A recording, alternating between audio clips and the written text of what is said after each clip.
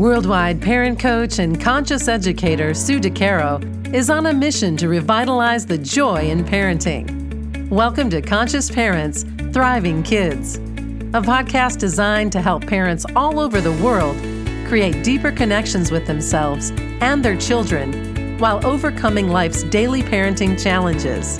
Listen in if you want to bring more laughter, love, and enjoyment to your home life. Welcome to Conscious Parents, Thriving Kids, a place for all things parenting. I am your host, Sue DeCaro. It gives me great joy today to talk about helping our children navigate the college process. This search process can be very challenging, not only for our kids, but for us as well. Building, growing, and maintaining a relationship with our children takes a lot of effort on our part as the parent. But when we think about this relationship, isn't it the most important part of being a parent? If we do not have a relationship or a connection with our children, everything else falls apart. Relationships and connections are human necessities. We naturally seek the feelings that they evoke. I've worked really hard on building my relationship with each of my children, separately, of course, because they are each individual with unique characteristics, strengths, and gifts. As their mom, my girls each needed different things from me. When my youngest entered her junior year, we began to discuss the ACTs, the SATs, her interests, and college. Perhaps you're at this juncture yourself. In my mind, I said to myself, Sue, you must remember that this is all about her, not you. You have already received an education. When I focused on this notion, I knew exactly how I needed to proceed. I believe that this was a very important step for me as a parent to become intentional. Society puts so much pressure on our children to do well on the excessive amount of standardized tests, to take the highest level classes, and to achieve and excel in all aspects of life.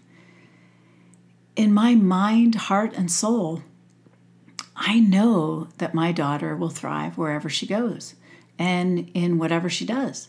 This is her life to live. When we recognize this and we're able to react and respond in this way to our children, we are not contributing to the outside forces and pressures that they have to face each and every day. Kids already have the pressure that they put on themselves, the pressure from their school systems, and the pressure and competition from other students. Home is where the pressure should be lifted. So with this awareness and focus, the pressure is definitely not coming from me during this time in my daughter's life. When discussing college with her, I asked questions about how she was feeling about the SATs and the ACTs. I did offer her options if she was interested, having a private tutor or group tutoring. She chose a private tutor during this time. We began the exciting college tours. I remember it well. She made a list, we talked about her interests, and we looked at the schools that she chose and their academic requirements. And as we toured these schools, I said over and over again to myself, this is not about me. Because, of course, we always need those reminders before we react to something without thought. After every tour, I asked her what she liked. Did she like how she felt about the campus? What did she enjoy about the visit and the tour? I listened to her, just listened. I kept saying to myself, this is not my journey, this is not my journey. And I did not want to influence her decision-making process because really, it didn't matter what I thought. Empowering my daughter to process for herself without parental influence is a gift that we can all offer our children. And so I think that the lesson here is to be sure that you are offering suggestions, advice, and thoughts when it's really necessary, and that you're intentional about not offering and being silent when it's not necessary. And so, in our children's journey, there's so many decisions that they have to make and have to move through. And in my opinion, that college search is one of them. It's about their needs, their desires, and their choices, and listening and learning and understanding what makes them tick, what makes them excited about college and the search is about our process, just being present with them and for them and supporting them in this very challenging task of searching for your home for 4 years. So what does it look like for you?